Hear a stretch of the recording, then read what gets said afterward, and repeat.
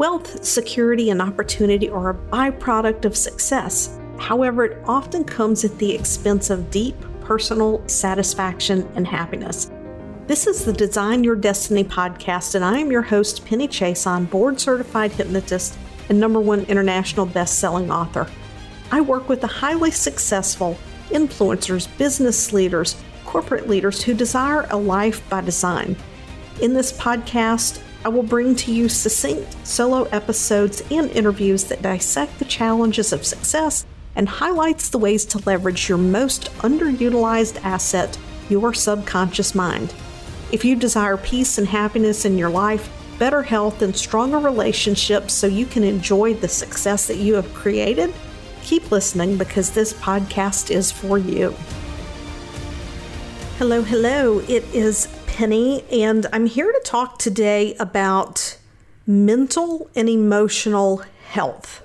And mental and emotional health as a business leader, as an entrepreneur, but this very much applies to everyone, whether it's your children, your partner, your employees. When it comes to our mental and emotional health, because we're all very good at doing, we're all very good at getting caught up in action taking, many times we don't recognize that our mind and our body is calling out to us until we really feel it. So, for example, probably like many other entrepreneurs, there are times when I'm here in the office. I get head down, I get into flow, and hours and hours can go by. And I don't recognize that all that time has gone by until I have a headache. And that headache is because I am so hungry because I haven't eaten in 6 or 8 hours. That state, being hungry, which can quite easily become hangry, that impacts our ability to handle stress and things that are going on in our business and our life mentally and emotionally, because we have taxed our brain to the point from a metabolic standpoint that it is difficult for us to deal with a stressor or a situation. So now I am much more mindful and I do my best to pay better attention. Now you may say, well, yeah, but I fast. Well, if you're on a fasting schedule, that's fine. Your body becomes acclimated to that. But say, for instance, you're someone who grabs a quick breakfast. Maybe you're having a breakfast of oatmeal and fruit, which even though it has fiber, there's a lot of carbs in that. Your body, the way your metabolism works, your blood sugar crashes much more quickly, and it gives you peaks and valleys, and it affects your energy, your mental focus. You can have brain fog, never mind the irritability, and not able to handle the stressors day to day. But when we are experiencing stress in our business, and I'm even talking about the normalized stress, daily stress day in and day out, high pressure, overcommitment, overwhelm, that is not normal, but we normalize it. That's the culture of business. That paradigm is shifting, it's changing, but we shouldn't be in that state every day. We don't have the opportunity to process our emotions. We don't have the opportunity to allow our bodies to rest. When our bodies don't rest, it shortens our mental and emotional bandwidth. I think you can see where I'm going here. Now, one of the things that can create stress, worry, fear in the business is our inner voice, because there's some part of us that's telling us that we have to push that hard. There's some part of us telling us that we have to go one more minute, one more hour, one more day before we give ourselves some time off. It's our inner voice that says, oh, we have to go the extra mile for this client, and I have to do it right now. Now, that's not to say that customer service, client care is not important. It's actually very important, but I've been there, I know, and I know what some of you are doing when it's not urgent. You're making it urgent in your mind, and you're causing yourself to have to do more and more. Your inner voice is talking you into believing that only you can do a certain task well enough, that if you don't do it, it'll take longer if someone else does it, and you're not able to let go of control in the business. It's your inner voice that's telling you that you have to be super cautious and super afraid of what other people may think. When we can step into this place where, one, we realize that control is an illusion, and two, we can accept ourselves for doing our very best, and accept that we're smart enough to know when we need to go out and gather more knowledge, then we can let go of all of that. Now, I'm not talking about perfectionism. Perfectionism is just like a total and complete waste of mental, emotional, and physical energy. I'm not talking about once I reach this next milestone, it'll be good enough, or when I reach the next milestone, it'll be good enough. No, I'm talking about you get into a situation and you're like, oh, you know what? I have a knowledge gap here. Let me fill the knowledge gap, and then I will be ready. If that voice in your head is telling you it's not good enough, people aren't going to like it, what if they don't like the new direction that your company is taking? Maybe you bring in a new partner in the company, or you sell an equity share, whatever that looks like. It's important to be aware and wise about what you're doing, but when you are allowing your mind to run your emotions, then it becomes detrimental. And when I say when you allow your mind to run your emotions, yes, all of our emotions come from our mind, but what I'm saying is when you let your thinking run your emotions, that's when we get into the weeds of mental and emotional health, because unnecessary fear and worry is caused by our thoughts. I had a coach once who called it future surfing, living in the future, right? Most of the things that we get caught up in our head about in the future, most of the things never come true. We are just spinning our wheels and burning our mental, emotional energy. So if you're finding yourself getting into worry, getting into fear, getting into doubt, I want you to recognize that is a function of your thoughts and your thinking.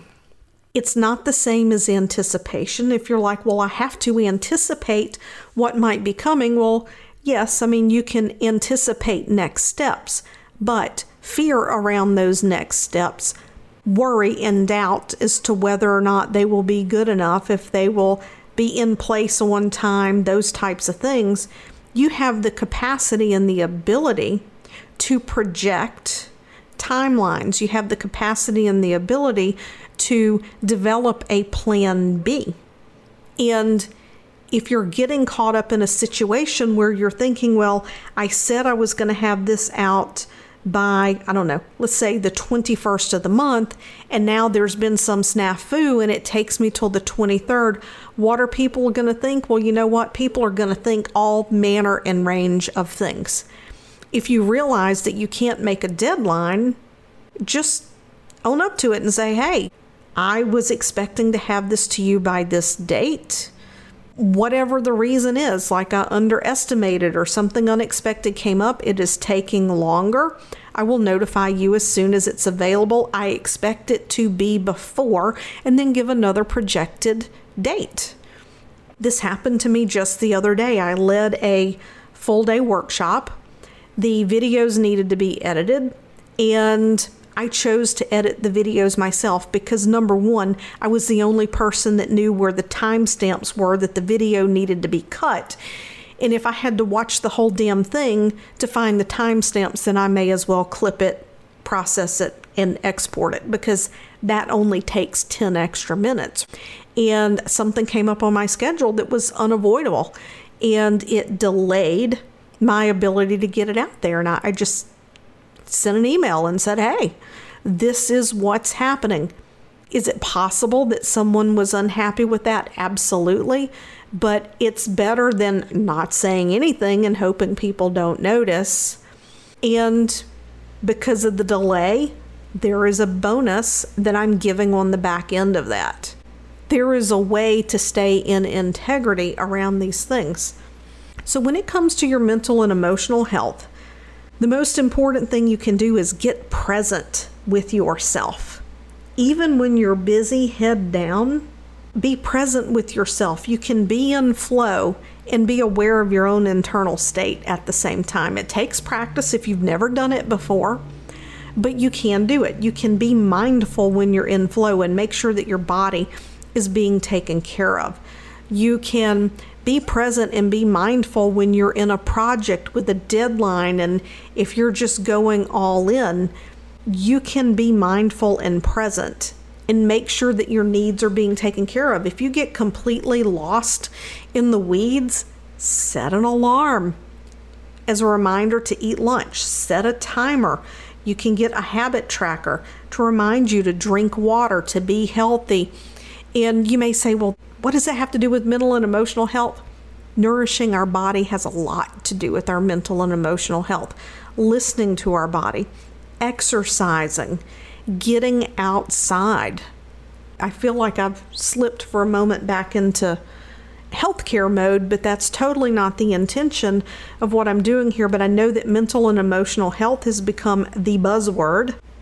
If you listen to your body, if you nourish it well, if you drink water, if you get outside, if you exercise, that goes a long way toward your mental and emotional health. And for God's sake, don't forget to have some fun, right?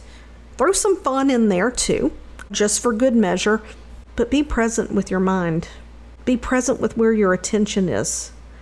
As you're making decisions, be aware of what is driving you to make the decisions that you're making.